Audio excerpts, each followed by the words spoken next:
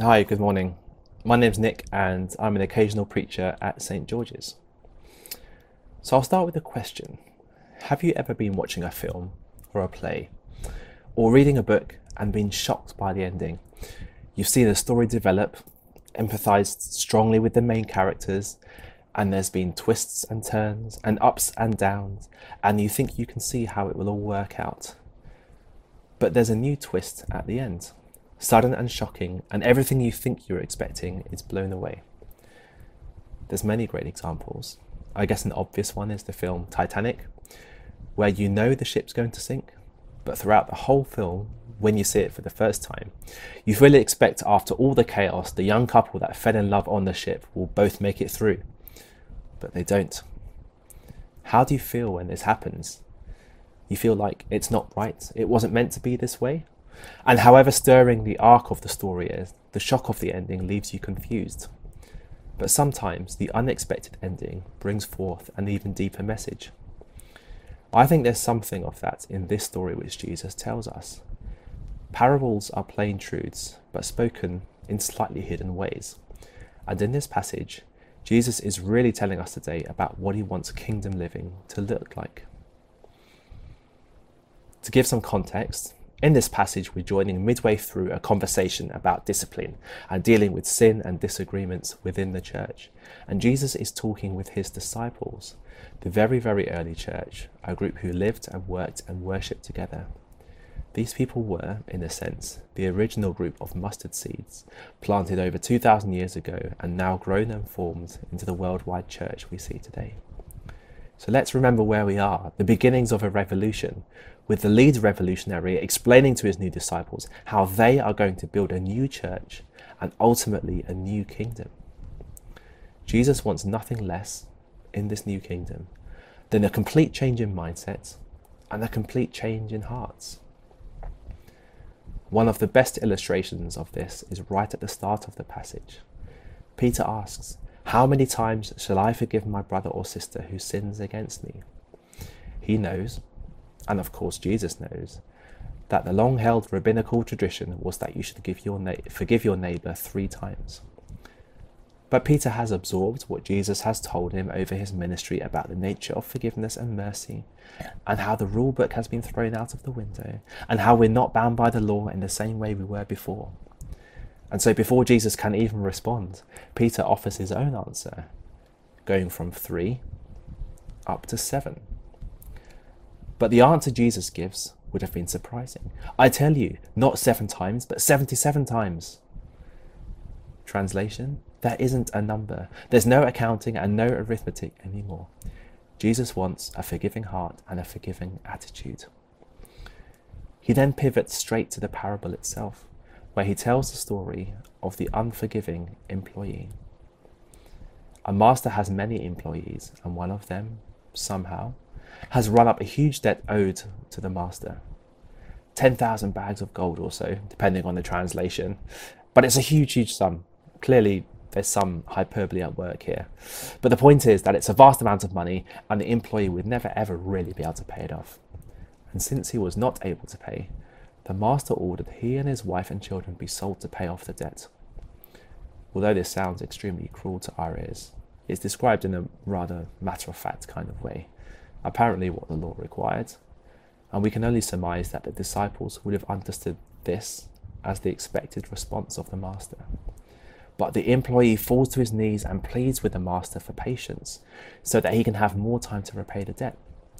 And when the master hears this, he cancels the debt entirely. It's a powerful story, even up to here, echoing many others from the Bible, showing redemption and grace that is mercifully and freely given. And there are 2 really important things to bring out. First, the employee recognizes his own debt. He understands the only way out of it is the mercy of the master. Secondly, the master actually grants him much more than he's asked for. The employee asks for more time, but what he gets is full and complete forgiveness from his debts, a life of freedom over bondage. But having been released from this vast debt, the employee then seeks someone else out who owes him a much, much smaller debt. he physically chokes him, and the words he had just pleaded before the master are played back to him. Be patient with me, and I will pay it back. But the unforgiving employee refuses to allow this, and has the one who owes him money thrown into prison. The power of the parable is in a huge disconnect between what our unforgiving employee receives and what he failed to give. And the disconnect is so huge that we have to wonder whether the employee really understood the debt he had been forgiven. He was released from debt, but it didn't change how he lived or his attitude.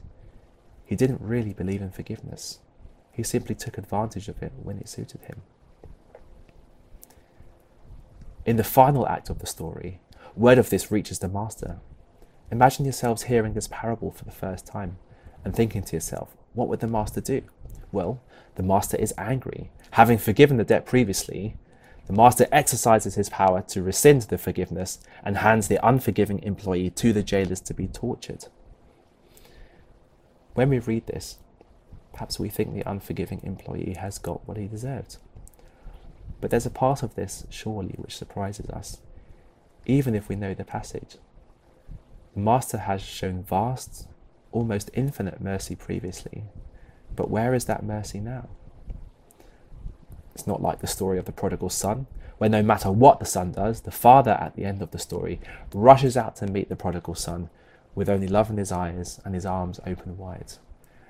It's not like Joseph, whose brothers sold him into slavery, and years later he forgives them. Instead, here is a master who sees that the employee is falling short and punishes him. The king's mercy appears to be conditional. And then Jesus steps out of the story, almost like in films where an actor might turn to the camera and break the wall of fiction and says, "This is how my heavenly Father will treat each of you unless you forgive your brother or sister from your heart." And to me, when I read the story with fresh eyes, this is where I struggle. This is where the plot twist shocks me. We pray to a God of mercy, forgiveness, who is slow to anger and abounding in love. We worship a God of never-ending, overwhelming love, of amazing grace that has set us all free. But here is Jesus now telling us very plainly that if we're not ourselves forgiving, then we are not forgiven. How do we respond to this? Let's step back for a minute and talk about forgiveness itself. The truth is that life sometimes hurts in really specific ways that cause us emotional or mental or physical harm. And biblical forgiveness is deep and complicated. It doesn't purge the pain, erase the anger, or gloss over guilt.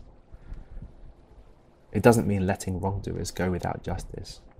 But as with many things that Jesus talked about, biblical forgiveness turns the world upside down. It blesses those who curse us. It's not a performance or a duty or a tradition. It needs to be, as Jesus says here, from the heart. This is what is emphasized in this passage. And there's lots that can be said about Christian forgiveness, and there's an amazing richness of stories in the Bible which illustrate and explore this. And from this passage, I can just pick out two things which strike me as really important.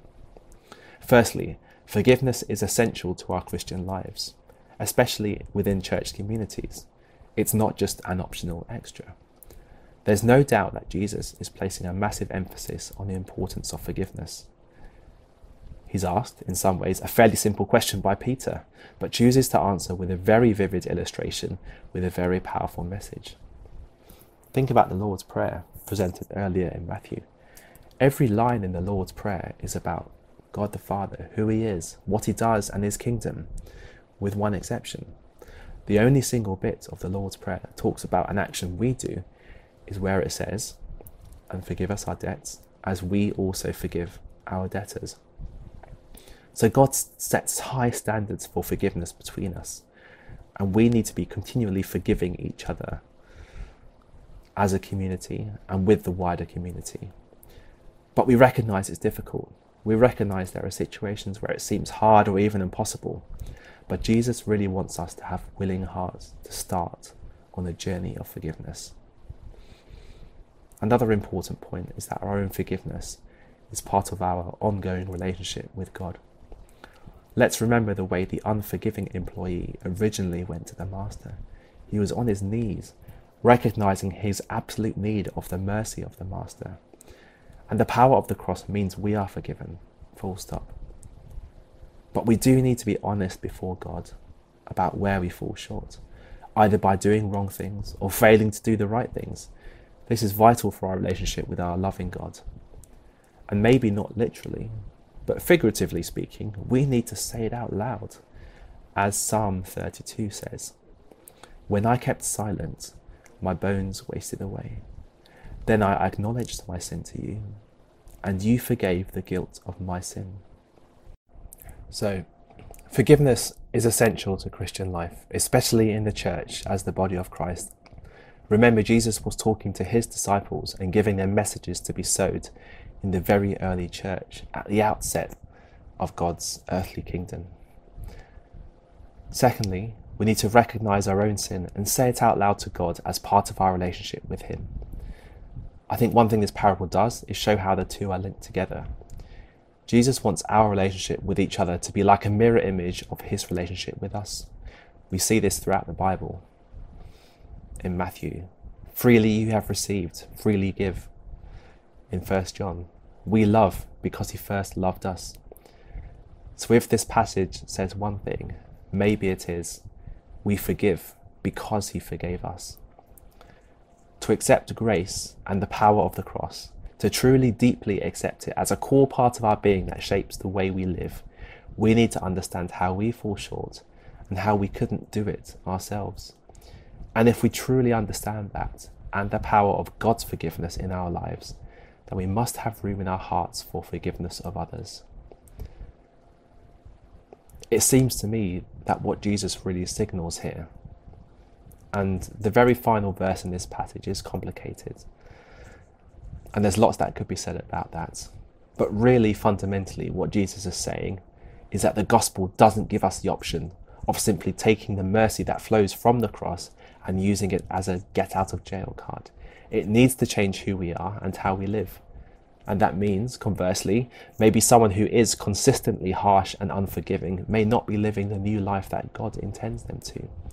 We're called to love everyone, even our enemies, and even in situations where there is pain and grief and anger.